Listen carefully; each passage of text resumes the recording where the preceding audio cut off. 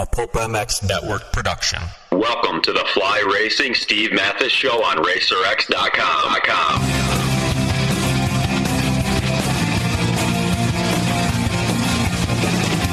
With your continued support of our sponsors, we have surpassed 1,000 podcasts delivered with over 7 million downloads.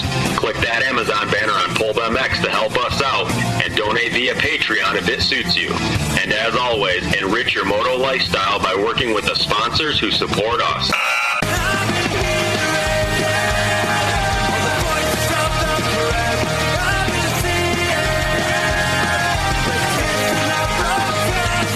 Original Moto Podcast, featuring legends of the past, stars of today, season previews and race reviews, introspection, opinion, facts, and laughs. Here's your host, Steve Mathis.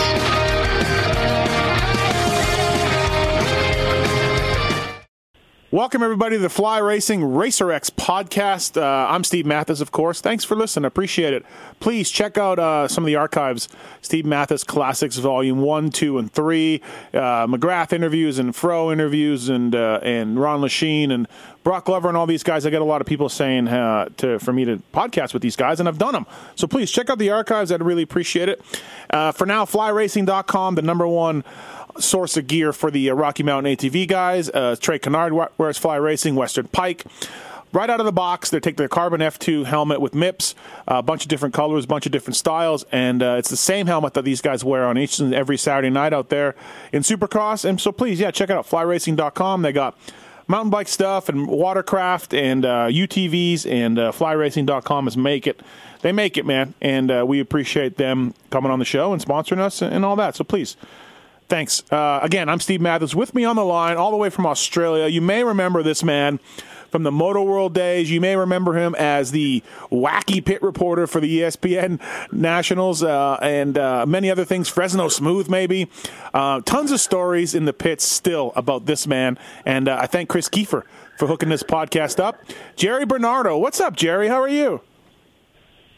How you going, Steve? What's happening? We can blame it all on my brother from another mother, young KK Kiefer after dark himself. Now, how did when Chris Kiefer tells me, I know Jerry, I know him well, I'm like, what? How did that happen?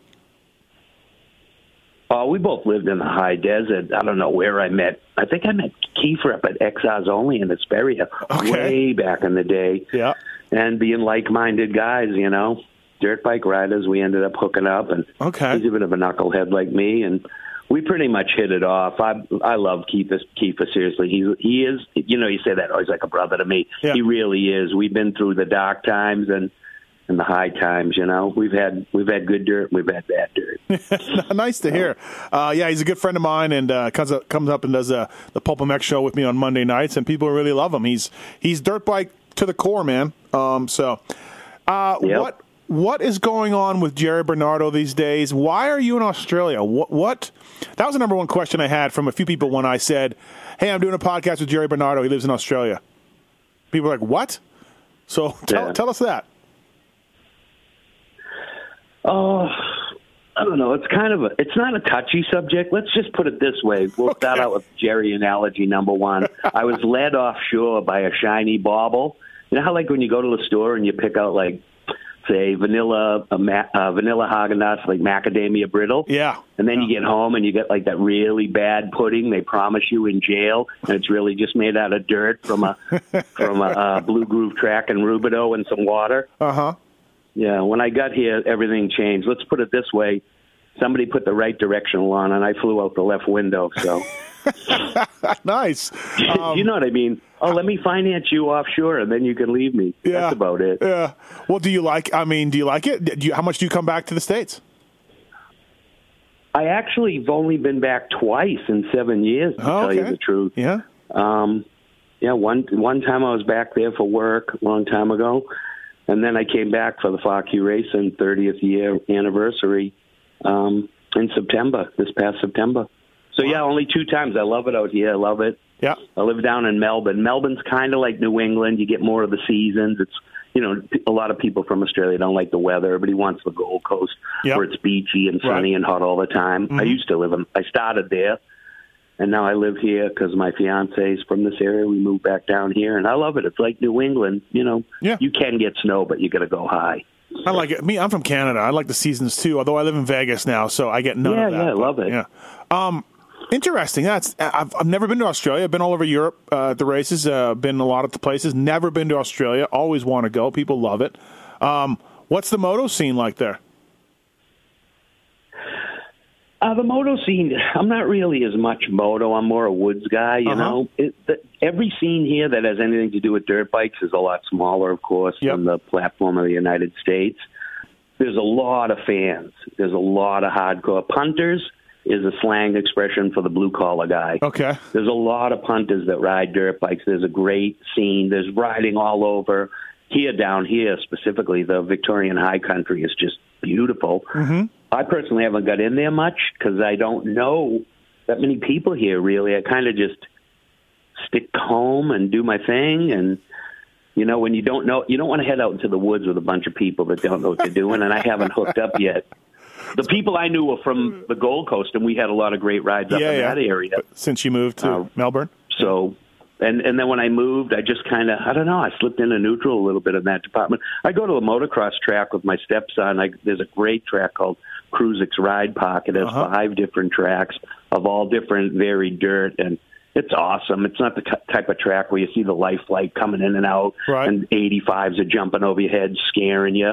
It's more Thunder National, sort of loamy, big, not a lot of jumps, so it's really family friendly, but it's awesome. The dirt there is just brownie mix. It's sick. Nice. That's cool. I'll tell you what, when I do the Pulp Show on Monday night or these podcasts or whatever, and whenever I look at my stats, a huge Australian base of moto nuts that download these things.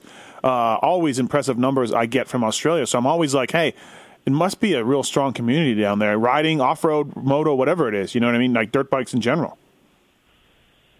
Well, it's no secret that Australia is some of the greatest, if not the greatest, freestyle motocrosses.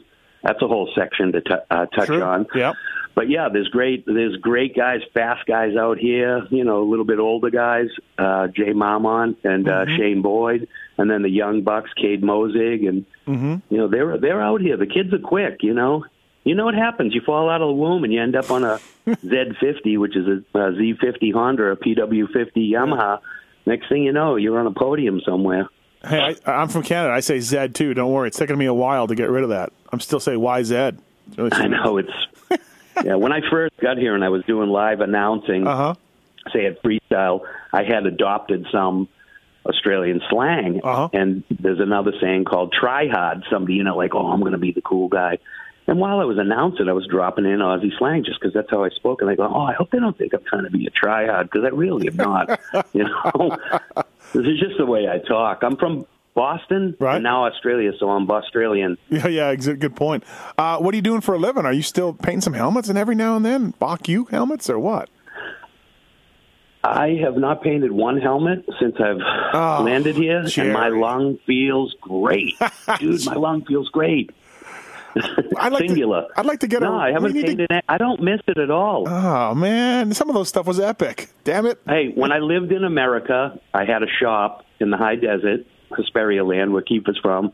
I had it for 17 years. I painted my ass off, dude. I worked my ass off. I painted a lot of Red Bull helmets. And, I moved here. I don't have a shop. Yep. I don't really have the desire. My sanding days are over. Spraying, sanding. Yeah. Right now I do graphic design. It's a creative outlet for me, and that's I've kind of morphed from. I was a sign painter when I was a kid, so it was X-Acto knives, letter and brushes, paint, tape, this and that. Then I was a custom painter for many, many years, and spraying and all, choking on blood and dust and purple boogers. And now I'm into Photoshop and Illustrator and design logos and graphics and cool T-shirts. Yeah. I still see some at the races every now and then, man. They're still around, so you'll be happy to know that. Oh, we're still making them. Yeah, we get the boys in Boston are in full swing. Okay, not full swing. It's still a helping. But I design them. I send them to Boston, and I got 2 guys helping me out, Chip Wilcox and Tommy Layque. Tommy Layque reached out to me from the depths of who knows where, said, hey, you should make some stuff. I'm like, I go, why don't you put your money where your mouth is? And we both put up like $250, and we made some shirts, and that was like 4 years ago. If it wasn't for him, Fah-Q would be pretty much cobwebbed. Nice. Hey, so I went and Googled you and was looking around for different stuff. And one of the things that comes up, Jerry, is from 2004. AMA apologizes for banquet remarks made by co-host Jerry Bernardo. So the AMA got a little upset with you. You hosted a banquet with Jamie Little, and I don't know what happened. Who knows? But that comes up. So. Oh, I didn't see that question coming. Hey, sometimes things happen. Yeah. No, I was on TV for 17 years. Right. I was on TV for 17 years. I never dropped the F-bomb. I made a little bobble. I'm not going to say I was right. I'm not going to say I was wrong. Mm-hmm. It backfired, and I'm the one that's financially suffered from it. So yeah. What are you going to do? Yeah, no, exactly. Now my AMA brother is Eric Kudla. Who's that? So I don't know who that is. Eric, he did a lot. Eric Kudla did a lot of race promotion and whatnot out in the desert. Yep. In the high desert, a lot of off-road racing. And then he got hired up by the AMA. Now he moved over to, I think it's Ohio. Mm-hmm. And he works for them. He's a solid cat, hard worker, another fellow designer. And nice. He's making things happen over there. I should get you to design a Pulp MX logo. See what that takes me. Yeah. I bet you'd probably do a killer job. Oh, man, you know I design all the Tifa stuff. Oh, you do? I didn't know that. I didn't know. He didn't tell me that. Yeah. Oh, he all made the Tifa shirts. Yeah, the After Dark thing looks good. Hey, so do you got a bike still? I know you said you don't ride as much, but but you still got a bike. What do you got? What do you got? Yep. Honda CRF 450X. Nice. Good. Set up for the woods. Scott steering stabilizer. Bells and whistles. All cool. The good stuff. Hey. I came out here and I had the desert tank because I was brainwashed from riding with Hengeveld. Bombing up and down in the trenches there. I went in the woods with 12.5 liters, and I'm like, yeah, this isn't really working out for me right now. It's muddy and tight. Right. I need to get rid of this. Put the stock tank on. I'm like, oh my God, I can turn. This is great. Yeah, imagine that. You got all this gas sloshing around from side to side. Oh my God, I was like the Exxon Valdez. They all love me though. I got a lot more friends at the end of the ride. Hey, exactly. Jerry, you got that gas, bro? Hey, going back in time. So, like you said, you're from Boston. Did you and you rode a lot of off road and everything else? And I imagine you grew up with the moto names of NESC around. So did you dream of being like a Paul Clipper, or how did the helmets come into it and not so much the media end of things? I didn't really ever have any motorcycle aspirations whatsoever. My little brother Frankie, who passed away when I was young, he had a SL 125. And then later on, he got a Hodaka Combat Wombat. Mm-hmm. And I was disinterested because I was distracted by other attentions that may or may not get you in trouble with the police. Uh-huh. So I kind of was just on the outskirts of motorcycles in my family because he had one. And then I ended up moving out to Bellingham, Massachusetts, and I got a shitty little Honda 250. Funny story, somebody goes, why are your forks on backwards? And I'm like, what? The bike had been in a crash, and the forks were on backwards. The little where the axle bolts on was pointing the other way. Uh-huh. I don't know why. I don't know. Yeah. I was riding up and down the street with a headband on. I was a knucklehead. So, yeah, that was my first bike there. I had a bike. I lived in California before I ended up in Bellingham. I had a CZ 250. Okay. Went riding, no helmet, headband. Guy goes, where's your helmet? I go, I don't got one. He just looks at me, and he goes, we'll get one. Looking back on it now, I'm like, oh, my God. Yeah, you're like, what? What is wrong with me? Yeah. So you weren't really plugged into the NESC moto scene as much as, say, I thought you would be. Like, you weren't this guy that... No. Okay, that's kind of where I thought, like, you came from. I'm like, he probably was around Dowdy and these guys back in the day or whatever, JoJo. Oh, well, I was around them, but I was on the other side. I was a fan. I was in the pits. Okay. Yeah. Me and Bevo Forte and Larry Brooks and Ricky Johnson, name drop, still laugh about me and my boys on the other side of the fence at Unadilla, out of control, drunk as skunk, and just they're trying to be nice to us, and they're scared of us. Ask Larry Brooks, ask Bevo. And you're blowing up outhouses. And then I ended up getting a job. And next thing you know, I'm on the other side, me and Bevo, shoulder to shoulder, putting stickers out the gate, out the chain link fence to other people who might be under the influence of alcohol. Yeah. Oh, that's funny. Unadilla. So you went from setting the couches on fire and blowing up the outhouses to being the guy pointing at the people setting couches on fire, blowing up outhouses. I've never set a couch on fire. I've never blown up anything.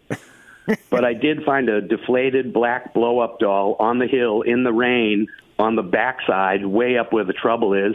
And I got a big long stick, and I stuck it in the mouth of the blow-up doll, and I was waving around, and everybody was laughing.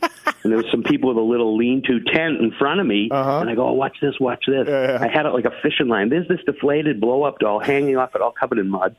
And these people are watching the races, and I just lower it down in front of them, so all of a sudden they just see feet and then this body, and they're like, what the hell? And later on in life, I swear to God, a guy comes up to me, he goes, hey, I remember you. You're the guy that had that black blow-up doll at Unadilla. True story on my brother's grave. Oh, that's awesome. That's great. So how did like I remember Tommy Norton, right? He won Blackwater on a 125. That was kind of your guy, right? Yep. Does that come after Fah-Q starts and all that, or before? That's exactly right at the same time. Okay. Frankie passed in 87, and that was the first year that we had a bunch of guys we rode with, and I come up with that name. And that's when it started, 1987. And I met Tommy Norton in the woods in Norfolk, just riding. We bumped into each other, and we were just standing there having a chat, and he was telling me what was wrong with my bike. He's like, oh, that's broken. That's screwed up. I'm like, dude, I ride in New England. Come on. It's a tax zone. Yeah, I met Tommy in the woods riding dirt bikes. Oh, okay. And so you said, hey, you realized you had a little bit of a gift for designing and painting or whatever, and you're like, I think I can do these helmets. Is that really where it started? When you do sign painting and lettering, it's all brushes. So I got an old helmet, and I sanded it down, and I did it like I was painting a sign, like with a brush. And, of course, there's no clear involved. And that was the beginning. Okay. And I'm not exactly sure what I was painting, but it kind of just took it from there. And then I figured out, this isn't working. I got to learn how to spray. My buddy Johnny Solari was a body man. Okay. He taught me about paint, clear. I mean, I remember holding helmets on my arm with my fist in the air and sitting it and spraying. And then I'd wash my forearm off with lacquer thinner, which isn't good for your skin. No. It could cause blood disorders. Yeah, and I had like 2 inches of clear on my forearm. And right now, Chris Wood from Airtrix is shaking his head going, oh, my God, now I know what happened to him. It was the lacquer. So you started getting good at it and making contacts and going to races, and Tommy Norton started running the stuff. Like, I just remember kind of like, stickers appearing on helmets and helmets getting painted. And me, I'm from Canada, just reading the magazines, and you're like, what is this? What is this thing? So you must have had like a nice. It was funny because I used to make little back before Photoshop. Everything was cut and paste, so you'd cut stuff out with an X-Acto knife and glue it on. Like collages. And I used to make weird little postcards and crazy stuff, and I'd send it to guys like Tom Webb and Troy Lee. Okay. And they were just, Troy, I think to this day, is probably still scared of me, because he doesn't really know me. I'm not that scary. But when he's getting stuff at his shop with me lying there with no shirt on, with a .22 pistol on my chest and all these guns, and I think the caption said, if you send your helmet to Troy Lee, I'll blow my fucking brains out. I would be a little bit put off by that sort of activity myself, Davey Coombs told me that you sent him a letter in the Racer X newspaper days that said it was a bomb threat. It was like cut out though with the letters from the newspaper, like what you see in the movies, and it was something like a ransom note. Yeah, like a ransom note, exactly. But it was a bomb threat. Yeah, no, I did all that stuff. I usually admit what I've done. Yeah. I did it.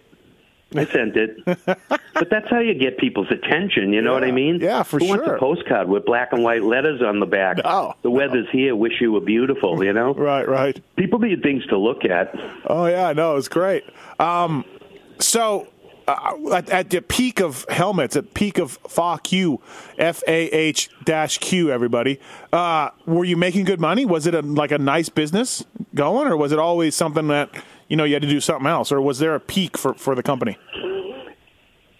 No, there never was. It's been 30 years. It's always been a cult thing. I had a sign shop in Millis, Massachusetts, and I did sign painting, silk screening, truck lettering, airbrush, murals, pretty much all around her. I did it all, and that's how I kept. I did a lot of construction trucks. I lettered a lot of concrete trucks.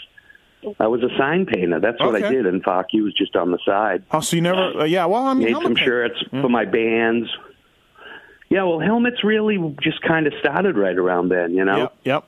No, you're right about that. But helmet painting is no walk in the park, bro. It's not fun. It's not easy. You take something straight and try and put it on something round. Next thing you know, you have a smile or a frown. It's a freaking pain in the ass. It's tricky. Nowadays, helmet painting is all about a sign plotter and mask and stuff, Yeah. It's amazing that Troy turned it in. I mean, the visors is what did it for him, but it's amazing that Troy turned it into this multi-million-dollar business, Oh, no, for sure. And if anyone, including me, like I say, Troy, I admire everything he's ever done. I looked at everything he's done. I copied things, per se. I used him as inspiration and influence, regardless of what I was sending him to get attention or to be silly. Yeah. So, yeah, he definitely, he is and was the man, Yeah. But like Chris Woods from Airtrix, I still tell everybody right now, Chris Wood is the best helmet painter in the whole world. Airtrix. The world. Yeah. That guy is, he's the best. So did you have anything to do with Tommy Norton Ninja Turtle stuff? What was up with that? No. I got to say this, though, about Tommy. Tommy went down to the Blackwater the year he won it. He called me up, with a race report. Yeah. So I'm just kind of like at home. I don't know what I was doing. I was just hanging out. Hey, what's up? Yeah, how's it going? Yeah, chit-chat this night. I goes, how'd you go? He goes, I won it. But he just rolled up his tongue like he ate a potato chip, And I'm like, yeah. I go, so how'd you do? I go, how'd you do in class? He goes, no, I won the thing. Yeah. I go, what? He frickin' won it, came across the line in first, screaming. On a 125. Mark Hyde comes rolling in behind him on a 125 KTM, some kid from Norfolk. Yeah. The announcers don't even know he's out front because they don't know who he is. Right. They think so-and-so's out front, one of the pros. Yeah. Mark Hyde comes rolling in second, puts up his fingers. I think he put up a 4, thinking he had just won his 4th Blackwater. Oh, yeah. Some guy comes up, pats him on the shoulder and goes, nice second place. The kid on the 125 one. Yeah. It was a big deal back then, man. Norton flipped over the bars and smashed his Camelback into pieces, so he had no water for more than half of the race. He had no front brake for half the race, so he did 50 miles at Blackwater with no front brake, no Camelback. He came in, he was so frickin' white, he looked like a poster boy for Caucasian land. Nice. Yeah, that was a big deal back then. And then he went on the podium and just started ramping off these crazy monologues that only a masshole could do, and everybody's just like, what is wrong with this guy? Oh my God. So I guess I got to call him if I want this Teenage Mutant Ninja Turtle sponsorship story, because it's so random. Yeah, definitely. Because I don't have the inside scoop on that. But Tommy's he'd be a great podcast. I'll hook you up with his number. Yeah, he's got all the stories. Tommy Norton is still the reigning East Coast vice president of the club. Oh, nice. Okay, good. Hey, so everyone who grew up there has got a JoJo story. Everyone's got a JoJo story. What about JoJo and you? JoJo Keller, I used to go down to Middleborough and watch the races. Okay. So again, I was just a fan, and I went to moto. Moto's cool. I wasn't really a big moto guy. I was a woods guy, but my JoJo story leads to the woods. At the Ocala GNCC one year, I was racing. It was hot as hell. I literally think I got off my bike, took off my helmet, my chest protector, my tool bag, and laid in the grass. I was just dying because I was out of shape, and they didn't know what the word training meant. Or, oh, wait, you're supposed to eat something before the race so you don't bonk. Right. Oh, who'd have thunk it? Yeah, who knew?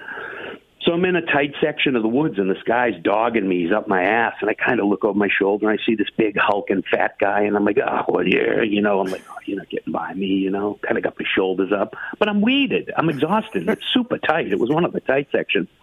Finally, I got so pissed off that he wasn't wheel tapping me, but he was there, and I'm like, oh. I pull over, and all I see is Keller. And this fingers in the air with this fat guy took off. He was gone. And the minute I opened the door for me, he was like, That was it.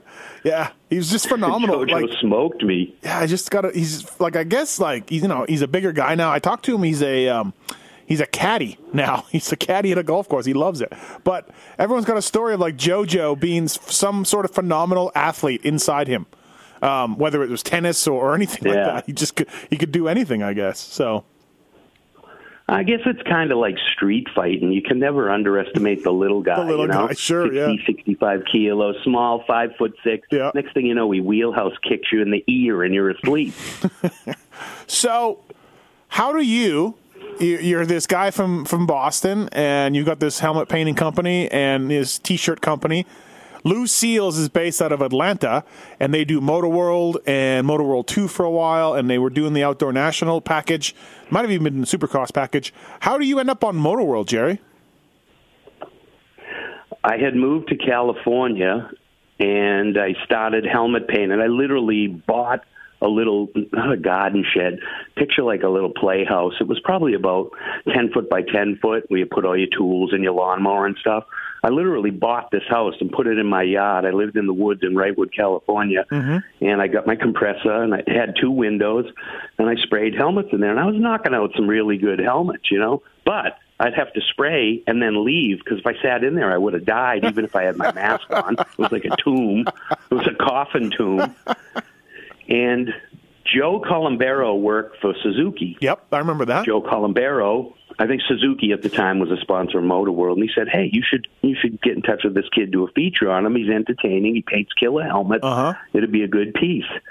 And that's what happened. Lou and the boys from Motoworld called me up, and they sent a couple of producers out, and Mark Correa was actually on location there, too. Oh, yeah. I had known Mark for quite some time. Sure, yeah. Because he was taking pictures. Right. And they came out and did a little segment with me, and I had on big white sunglasses, and it was the first time I was ever on TV, per se. And, yeah. Oh, okay. I just was myself, and they just sat there and kind of peeked out from behind the camera with their heads to the side going, train wreck, you know. Like, who is but this there was guy? cool helmets. There was really sweet helmets to look at. You know, airbrush murals, the whole deal. It's not where you paint, it's what you paint, you know. Yeah.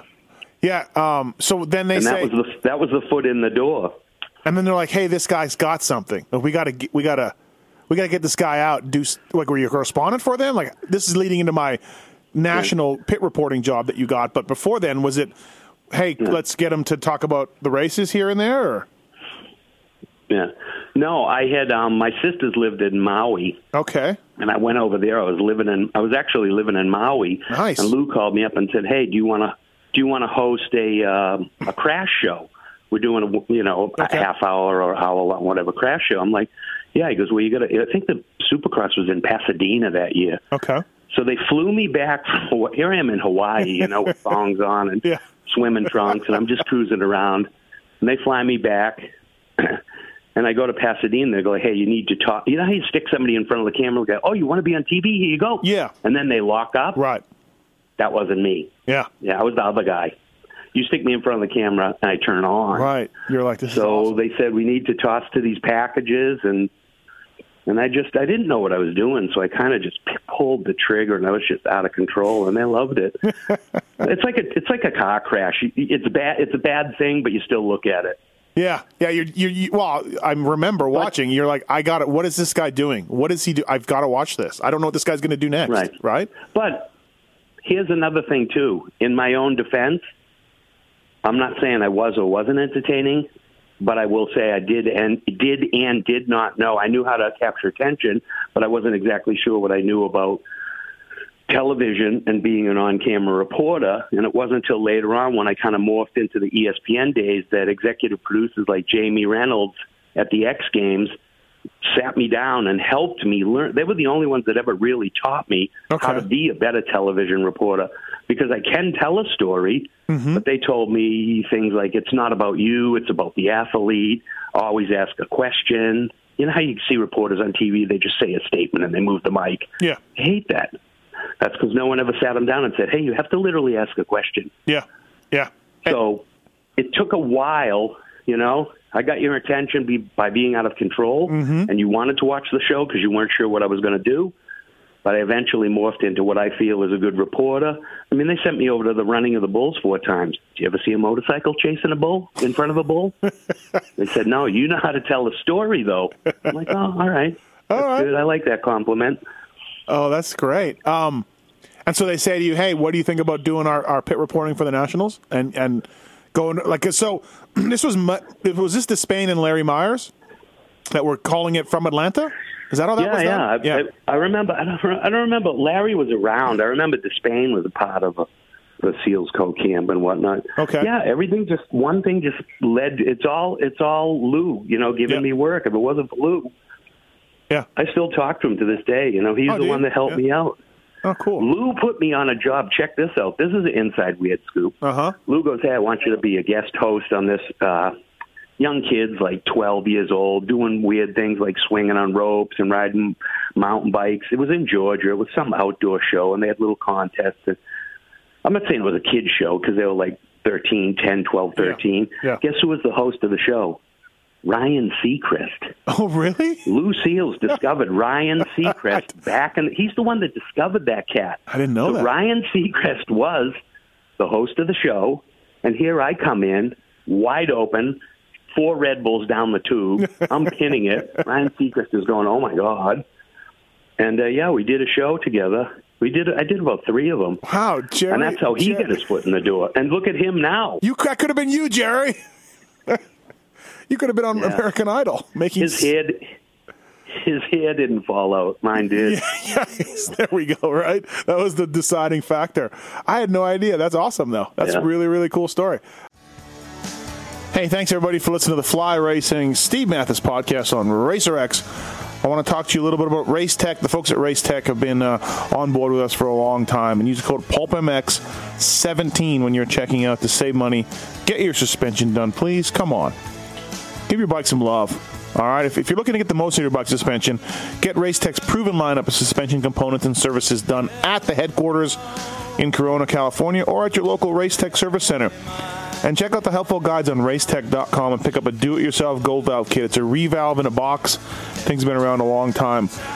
Also, too, Race Tech doing engines now. Valve jobs, porting, honing, decking, and more. Whether you're looking for a rebuild or a high-performance upgrade, Race Tech's engine services department, experienced staff, and state-of-the-art equipment have you covered.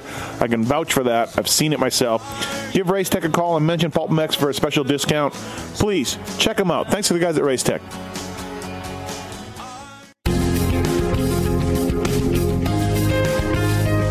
Hi, Randy Richardson from Michelin here, and I'd like to thank the PulpMX show listeners for your support and share some information about Michelin motorcycle tires. Michelin offers motorcycle tires for everything from cruisers to sport touring, sport bikes, and adventure touring motorcycles. And as we celebrate our 10-year anniversary of our iconic partnership with Harley-Davidson, you'll find Michelin Scorcher tires on an increasing number of factory-equipped Harley-Davidson motorcycles. New for 2017, Michelin introduces the new benchmark for sport bike tires, the Michelin Power RS, featuring many of Michelin's patented technologies, all of which contribute to the incomparable grip, handling, and flickability of the Michelin Power RS. I just want to hear the motocross stuff. Fair enough.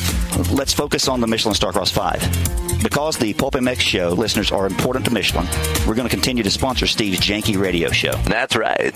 While I'm not like some people who say, I know everything, I do know a few things about motorcycle tires, and I'd like to share some of the key features and benefits of the Michelin Starcross 5 tires with you. And I promise it's not a bunch of corporate blah, blah, blah. The Michelin Starcross 5 tires are specifically designed for use in a broad range of conditions and terrain. They're available in sand, soft, medium, and hard versions, and are offered in 21 size and fitment applications. Yeah, you like that? In addition to the exceptional performance and durability, the redesigned architecture of the Michelin Starcross 5 features a bead profile that makes the tires easier to install. And everyone knows easier mounting, always a good feature. If you're riding on Michelin Starcross 5 tires, but you have friends that are still buying other brands, please tell them. No. Encourage them to try a set of Michelin Starcross 5 tires. And if you haven't tried Michelin Starcross 5 tires yet, you're out of your mind, dude. Visit your local dealer or online retailer to purchase a set of Michelin Starcross 5 tires and install them on your bike. Who knows? They might just help you learn to do a backflip in a day. It worked for the Doom Goon. To learn more, visit MichelinMotorcycle.com and follow us on Instagram at Michelin Motorcycle. Now, again, I'm from Canada, so I don't get to watch all the ESPN, but you get this black market satellite guy, and he records the Nationals for you, and you try to watch what you can up in Canada. And I've watched a bunch on YouTube since then too. These riders, LaRocco, Kiedrowski, McGrath wasn't bad. They didn't know what the fuck to do with you. Like, they look at you. You're interviewing these guys. I watched a bunch of clips, and you're saying basically, you're going to lay it all on the line and tell us about that. And these guys are just stone-faced. Did you feel like that? Did you feel like, and again, McGrath was cool, Fro was cool, but I felt like a lot of these guys were just, who is this guy? No, I felt like that too in the moment, but I had no choice. And like Popeye says, I am what I am, and that's all that I am. I had to be me, and I had to do the job. And I actually really liked Kiedrowski. Mike was cool. Yep. And there's people you kind of sort of hit it off with, and I'm not saying I hit it off. I admired LaRocco. I still to this day. Right. He's a legend. But my job with LaRocco was trying to get him to crack a smile. To me, it was like a challenge, Because, they gave me that look. They're like, oh, what is this? This is... I don't get this, Yeah, no, I think that these guys weren't used to it. It was odd for me as well. Put yourself in my position. Mm-hmm. You know what I mean? Granted, I did know about motorcycles, but I wasn't an ex-pro motocrosser. You know what I mean? Yeah. I know how to extract information from athletes. I know how to tell a story in a concise fashion. I know how to interview people. And I kind of know what I think the media and the public want. Right. People had said that to me. They go, you asked the questions that I wanted to ask. And I go, that's awesome, Yeah, that's perfect. So, right? But in their defense, Kiedrowski and LaRocco, LaRocco probably just wanted to put me in the rear naked choke like a UFC and put me asleep and roll me under some box truck, It did seem that way. My buddy Jason Wygant told me the funniest Bernardo story he's got is you said... Mike, I'm either going to make you laugh this interview, or I'm going to jump on your back or something.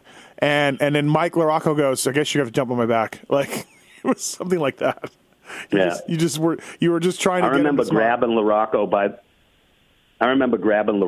the bicep, just like how you grab somebody, like, oh hey, and you kind of grab their arm and you say something. Yeah. I grabbed his arm, dude. I was like trying to attack a cinder block. His arm was rock solid. I'm like, that guy's in shape. Oh my God, I almost broke my thumb. But McGrath, you and him did some good stuff together. Like, he got it. Yeah.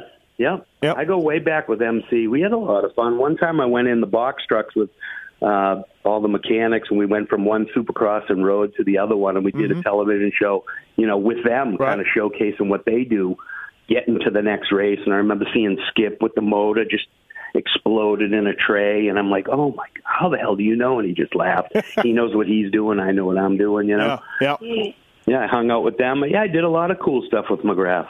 Yeah, it was an interesting take on it. Did you kind of talked about it earlier. So you didn't dig the job that much, though, just because you didn't live and breathe it like some other people would. Is that accurate to say? No, I can never say that I didn't dig it. I dug it. I mean, come on, someone's paying you to fly around the United States. I left the country 10 times. Yeah. You're flying around the world. You're making television. You're getting to do stuff. Mm-hmm. It was you're getting paid. I was on salary for 5 years. Who the hell's on salary? Oh, you were? I've never been on salary. Not on salary. Yeah, I was on salary for 5 years. It was awesome. I was having a blast. Yeah, I was learning. Okay. What was the coolest trip you did? Which one? Is there a couple that stand out? Well, you can't go past, let's just say this, going over to Italy and doing a television show with Franco Cerbis, my fake Italian dad, and riding around on scooters on the hard pack, on the cobblestone streets of the town he lives in, mm-hmm. and he's got his hat on backwards, and all the kids that work for him, we had about 10 scooters, and he's like, Siete pronti ragazzi, which means, let's go, children. Oh, man, it was a blast. And then the highlight of that is ESPN2 mm-hmm. got a Cable Ace Award for that show. So it was the first ever Cable Ace Award nomination for ESPN2, the new offshoot network of ESPN. Yeah. And that was our show over in Italy. So, yeah, that, and then we did about a show series on dual sport riding. Okay. We went to Hawaii, Costa Rica, Canada, and Costa Rica was awesome, going down there and riding around on that greasy red clay. Mm-hmm. The guy still running to us, Larry. I forget his last name. Cato's still in touch with him. We went down there. Oh man, we had a blast. Oh, that's cool. Yeah, that's awesome. Those were the two that, and then when Franco took us to the Incas Rally in '96, we did a show there, and me and Chris Smith from WER Stabilizer fame teamed up, and we got second overall at the Incas Rally. That would probably be the hands down greatest show / trip ever. That sounds pretty good. It does sound pretty good, no doubt. Didn't you go to Bercy, too, or Geneva Supercross one year? I remember you were a correspondent for one of those Supercross races. Yeah, I went to Bercy. Yeah. Me and Doug Frankie, my longtime cameraman, we went over there. It was always interesting to see what you were up to or what was going on with you and where you'd pop up. You did X Games for a couple of years, right? You also... Yep, I've done a dozen X Games. I know, and I was trying to think about it before I sat down with you.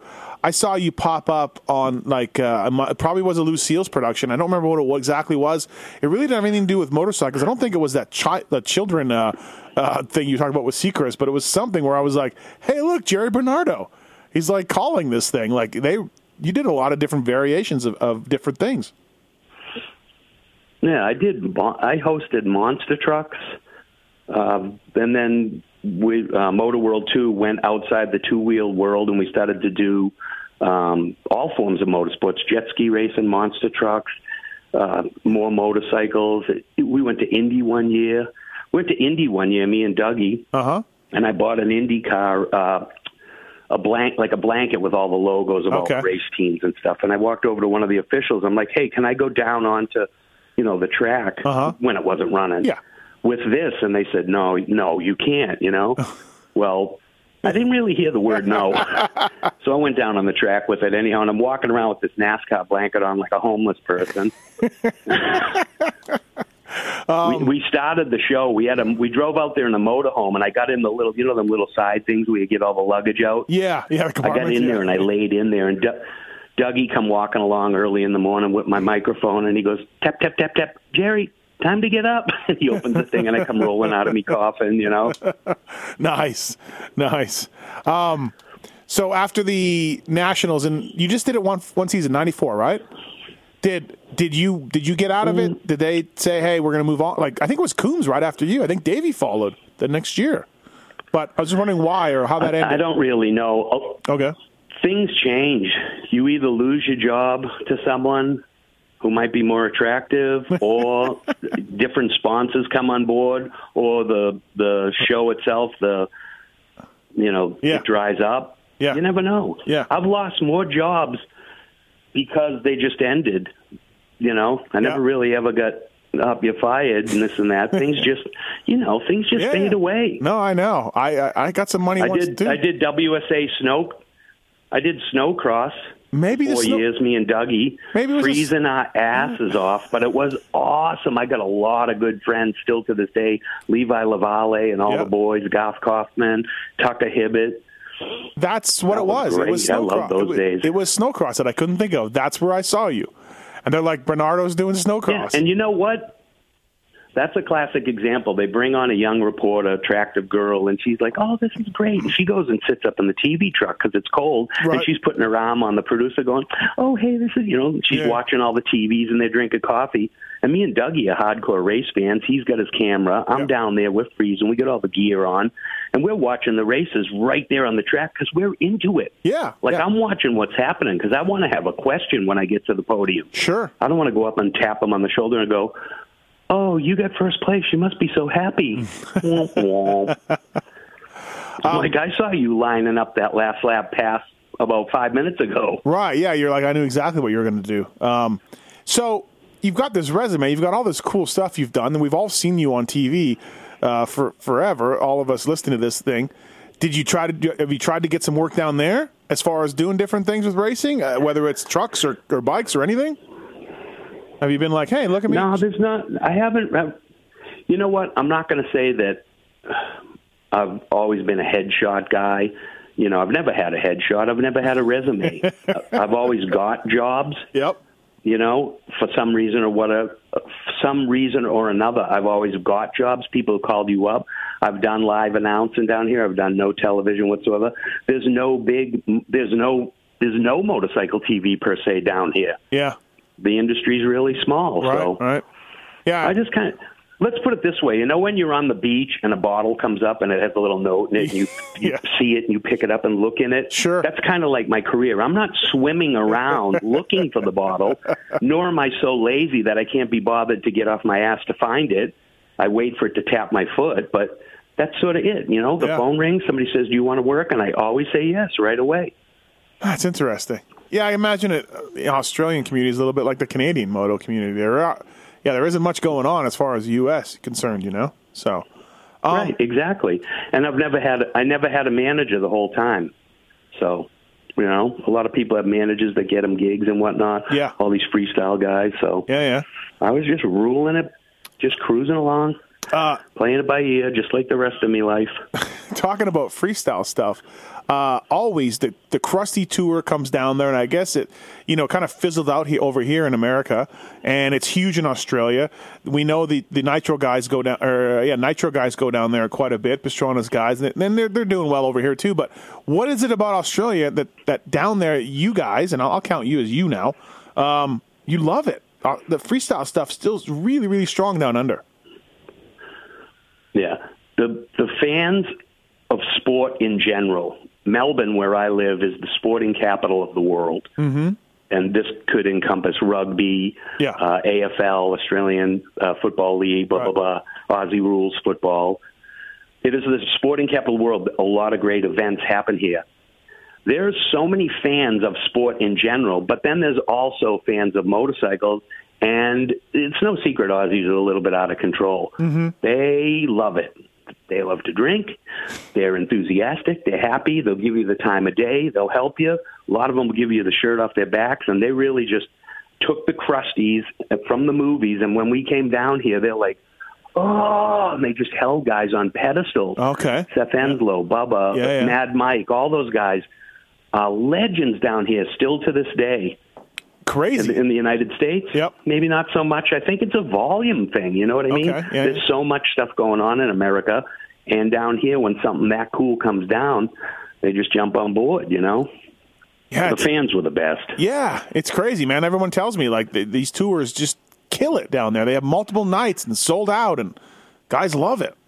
So, Yep. How do you move to Australia? Do you just take a couple of gear bags? How do you move? How does someone move to Australia with all their stuff? Or did you not have stuff? How does that work? Let's put it this way. Me and my fiance joke about it. I had a lot of stuff in my day. I don't have as much stuff. Now I'm making more stuff. You get rid of everything. You liquidate. Yep. You make a big pile. You transfer funds. You get 3 massive gear bags.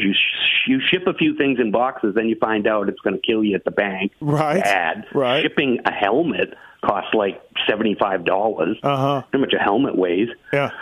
Yeah, and you just, you know what I mean? It's like having a paper bag. You fill it up, you walk to the next town, and you empty it out. And then when it's all gone, you get another paper bag and fill it up. That's it. Just keep going. Yeah. It's crazy. You have stuff, you get rid of stuff, you get new stuff. Yeah. I guess it is just stuff, right? At the end of the day, fuck it, right? It's just thinking about all your old helmets. Oh, no. I mean, sometimes Michelle, my partner, will ask me, oh, where's that thing? Where's that? I said, oh, I used to have this. She goes, oh, where is it? I'm going, are you kidding me? I've moved so many times. I don't know where that damn thing is. Paintings I've done. Yeah. I don't want to be like a wedding car. You turn around, there's strings hanging off the back of your Dickies, and there's a bunch of shit. I don't need that stuff. I gotta go. I'm on the move. I'm drinking coffee. Get out of my way. Let's do this. Let's be productive. End of the day, I got to have something to look at. Yeah, so you don't really have much of those old helmets you did or anything like that? Nothing like you said, paintings and things like that? Nope. Oh, wow. No, friends of mine do. I gave away a few of my really good friends. I gave them stuff, and every now and then they come up on Facebook. Oh, I got this JB Classic, and I just look back and go, yeah, I remember that one. You're like, yeah, I don't have any of it. Oh, man, I don't know. Well, hey, whatever. That's the choice you made, and you're happy with it. It's just at And for me, just a guy who doesn't know you at all, I'm like, that sucks. But whatever. Yeah, you're happy. Who cares, right? Doesn't matter. But, again, it's like, say you go to McGrath's house and he's got one of those rooms and you go in there and this is all this stuff. Right. That's great. I am no Jeremy McGrath. He is the king of motocross, king of supercross. Me, you know what my trophy room is? My memory. Yeah. I got it all inside. I have an uncanny ability to recall information, true information, and that's it. I got stories. Yeah. You know, I'm not saying I'm going to heaven, but if I rock up, St. Peter better be sitting down because we're going to have a chat.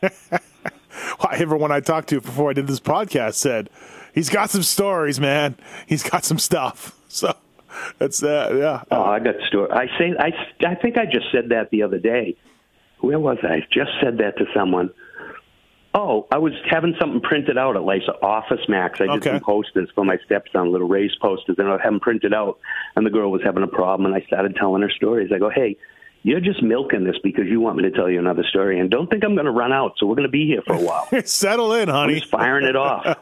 Settle in. Battle in. Lock and load. What's it? And so now we'll get into that a little bit. Like, what is a career highlight for you? What are you really proud of? What that you've done? One or two gigs that you've done, or like you said, a painting, a helmet. Like, what was the coolest thing for you to look back on your career that maybe a lot of our listeners in 2017, don't understand the cool shit that you've done, but a couple stand out. I'm proud of the fact that I got nominated for Best Show Host the year after the nomination for the Italy show. Cool. Though the Cable Ace Awards, which are like, whatever, the Oscars of cable TV, though that whole entity just dissolved, I got nominated for Best Show Host. Lou called me up and said, hey, you got nominated for Best Show Host. Send me a headshot. I go, I don't have a headshot. He goes, well, come up with something. I'm like, yeah, all right. So I sent him something. He goes, you don't have to go to the awards. Me and John Bonner are going to go. So they rocked up in their tuxes and this and that, and I'm back at home in California. And Corbin Burnson was nominated, and this guy Ian, a really good TV host from the Travel Channel, and two or three other guys. There was 5 guys in the category, and they go, and now nominated for Best Show Host, Corbin Burnson. And they put up this, beautiful professional headshot, and Ian from the Travel Channel, and here's his headshot. They go, Jerry Bernardo, Motoworld 2. I sent him a picture of me sitting on the tailgate of a box truck in gear, and I had a spray gun to my head like I was committing suicide with a gun. And I'm just making this face, and Lou just is sitting there going, oh, my. Oh, no. Because he didn't know what I said. Right. So, yeah. Take that, Corbin Burnson. Yeah, I don't know. I've done so much stuff. Yeah. I'm proud of the things I did at the X Games because a lot of times they'd have meetings. Okay. And we'd sit down with all the hosts and they'd say, hey, last year we did this, we did that. We want to stay away from this. We want to focus on that. Mm-hmm. They kind of school us before we started doing our broadcast. Right. And then they did the same thing with all the producers. And one of my buddies that was one of the producers goes, man, you were the man in that meeting. I'm like, what are you talking about? He goes, oh, well, they showed the video clips of the things that they really said, hey, this is the way we want to go. This is the stuff we want. This is good. Oh, yeah. And you were in like 3 clips. Nice. I go, wow, that's cool to hear. Like, they didn't tell me, but my buddy told me. Right, so when you hear things like that, while many people have seen me on TV for years, and they either loved me or hated me, whatever, that's their opinion. Yeah. To get accolades from the pros of ESPN's X Games, I'm proud of that. That's good. Because I have done a lot of crazy things, but I've done more great things than I've done nonsense. So, and that's in my heart of hearts. Yeah, that's cool. Absolutely. That's a real cool thing to know. You know what I mean? Like, especially like you said, you had no training. You were from the woods of Massachusetts. You know what I mean? And now ESPN is like, hey, this is what you need to do. This guy right here. So. Yeah, take that, Michael. Yeah. Take that, Mike LaRocco. I'm telling you. No, it wasn't. I'm not bagging on LaRocco. You get a gig, and they say they're going to pay you. We're going to pay you. So you have to do the. If you don't do the work, you don't get paid. Yeah. And I didn't get fired for 17 years, so I did some work. You did some work. I watched some of those old clips, Jerry, and I'm like, and look, I deal with this too because I have this internet show where I interview the riders. And I'm trying to get them to go off script. I'm trying to talk to them about their personal lives or what kind of movie they like or whatever. And these guys just, they don't have it. They just, all they know is riding their dirt bike, and I think when you did those nationals, those guys are just like, I don't get this guy. And I did, and people who watched did, and all that kind of stuff, but you're just like, oh, geez, these people. And so I get it. I totally get it. I run into that a little bit. I had a guy come up to me one year, and he goes, Jerry, what's up, dude? You're the man. I love you, blah, blah, blah. I'm like, hey, buddy, how's it? Because I'll talk to everybody. Yeah. I will stop. And it's not me getting my ego licked. It is not. I'm just a people person. So this guy's like, oh, yeah. He goes, oh, my wife hates you. I'm like, oh, really? And he goes, yeah, she does this. She hates you. I go, you know what you tell, and I ocked up. I go, you know what you tell that bitch? And the guy kind of looked. I go, you tell her I love her. And he laughed. Same guy, 3 years later, comes up, Jerry, what's up? Remember me? I seen you, this and that, da-da-da. I'm like, oh, hey, how's it? I don't know if I remember. Yeah. He goes, hey, guess what? My wife loves you now. I'm like, really? The one you said she hated me. He goes, I go, well, you know what you tell that bitch? And he goes, same look. I go, you tell her I still love her. Nice. Well, thank you for doing this, Jerry. I really appreciate it. FlyRacing.com, RacerX podcast with the great Jerry Bernardo. Terrific career in the sport, covering the sport, and not to make you feel old, but again, it's something as a kid that I watched that I'm like, this guy's rad, this guy's cool, and you've done a ton of stuff, and I'm glad we got a chance to talk today, man, and good luck with everything that's going on in Australia and what you got going on, and maybe we'll run into you at Anaheim one day. Who knows? I just want to throw in my fly plug. Yes. My good buddy Dale Spangler that I used to race OMA Nationals with. Now he has his website, Dirt Buzz. Yeah, Dirt Buzz. I've been doing some writing for him because I was a writer for Red Bull. About 3 years in a row, I wrote for Red Bull's motorsports website. That's what I've been doing down here. I was a journalist most of the time and this and that and doing graphic design. So Dale, I've been sending him my stuff, pro bono, helping him out, getting getting some content in there. So he hooked me up with a bitch and fly helmet. So at the top of the show, when you're talking about the helmet, I go, yeah, I got a flat black one of them. My buddy hooked me up, nice. Dale. So what? And I know Dale well, and I'm really ashamed that I didn't call him to talk to him about you before I did this podcast. That's my bad. I really should have asked Dale. Yeah, no, me and Dale are on the same page, and Dale just told me, he goes, I really appreciate what you have to offer, and it's not just me giving him free content because I'm generous, but he gets me. And when I was on TV, you either got me or you didn't, and I can't control that because I'm just doing what I do. So yeah, I think you're right. Get on the bus or get out of the way. I think that's actually perfect. If you got Jerry Bernardo, you loved him. If you didn't get him, get out of the bus. Yeah, get out of the way. And I did. And you can say they probably hated me. No, I didn't. I thought it was awesome. I thought it was great. I watched some of those old clips, though, of preparing for this podcast, and I'm like, look at these fucking riders. Like, no sense of humor, no nothing. Just looking at you like, and you're trying. You are trying to get them to, talk some friendly smack against their rival or talk about, and they're giving you nothing. So. Well, my job was to keep your hand off the remote.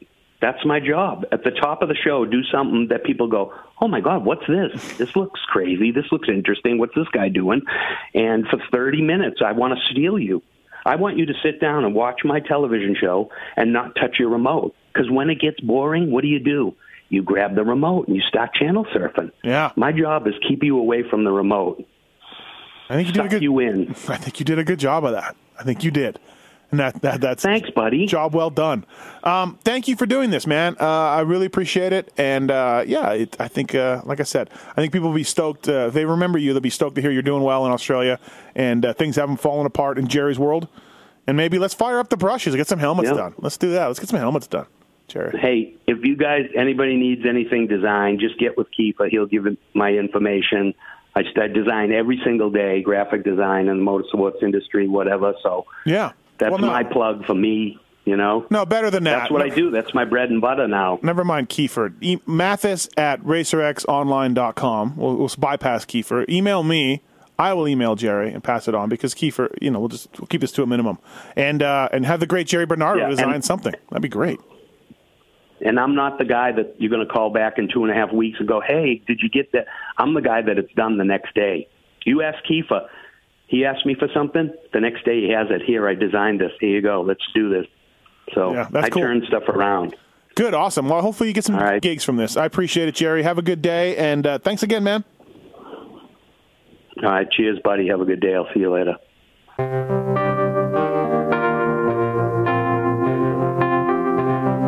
Thanks for listening to the Fly Racing Steve Mathis Show.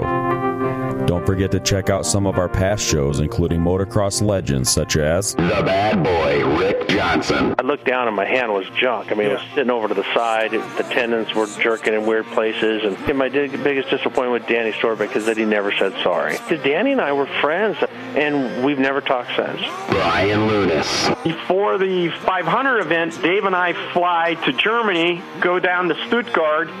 There's this little shop out the back of the mall factory. We get our cylinders, take them back, and, off we go. And, we ran Nicosil cylinders as a factory part for a handful of years before anybody ever saw it in production. Dave Arnold. And McGill was all, how he did the big pancake thing, and he's got the thing, he's completely laying on the gas tank trying to miss his tree. I mean, he would have gone even harder, jumped farther if that tree hadn't have been, if it hadn't have been there. The Hurricane, Bob Hanna. I love the guy. I don't dislike. I think he's the greatest competitor this sport ever had. Absolutely 100% in my mind. I firmly believe that statement I said about these modern-day guys in Switzerland or Holland or Belgium on 45 minutes on the same bike. You're not beating Roger. Are you crazy? They're not doing it. If they think they're so much better nowadays than they were in those days, they're fools. They're different bikes, different times. The Beast from the East, Damon Bradshaw. It got to the point to where I didn't want to leave home, and once I got to the race, I wasn't into it. If I wasn't going to give 100%, I'm not going to take their money. The working class hero, Doug Henry. It was definitely an emotional moment for me, just thinking to myself, that's it, and it's amazing the stuff that goes through your head in a short amount of time of the things that, that I was going to miss. The Dogger, Ron Lachine. Until you really open your ears and you want to listen to what they're saying, it's like beating a dead horse. And I know from personal experience, did anybody ever sit me down? Of course they did. Everybody did. Pro Circuits, Mitch Payton. There's two ways to make the money. One is you can sign for money, or two, you can earn the money. I'm a high believer in earning the money. I think they ride better when they earn the money. 7-time Jeremy McGrath. I was so mad, so disappointed and so frustrated that I picked and I left. Every point counts. I could kick myself to this day for not just riding around in tents. It's been no problem. My ego got in the way, The O Show, Johnny O'Mara. Stuff that you'd sit there if you didn't even want to ride it, you just wanted to just look at it all day. I mean, I got a chance to test all that. I like that era I was in, I really do. Search Pulp MX in the iTunes store to enjoy these and over 800 great motocross podcasts.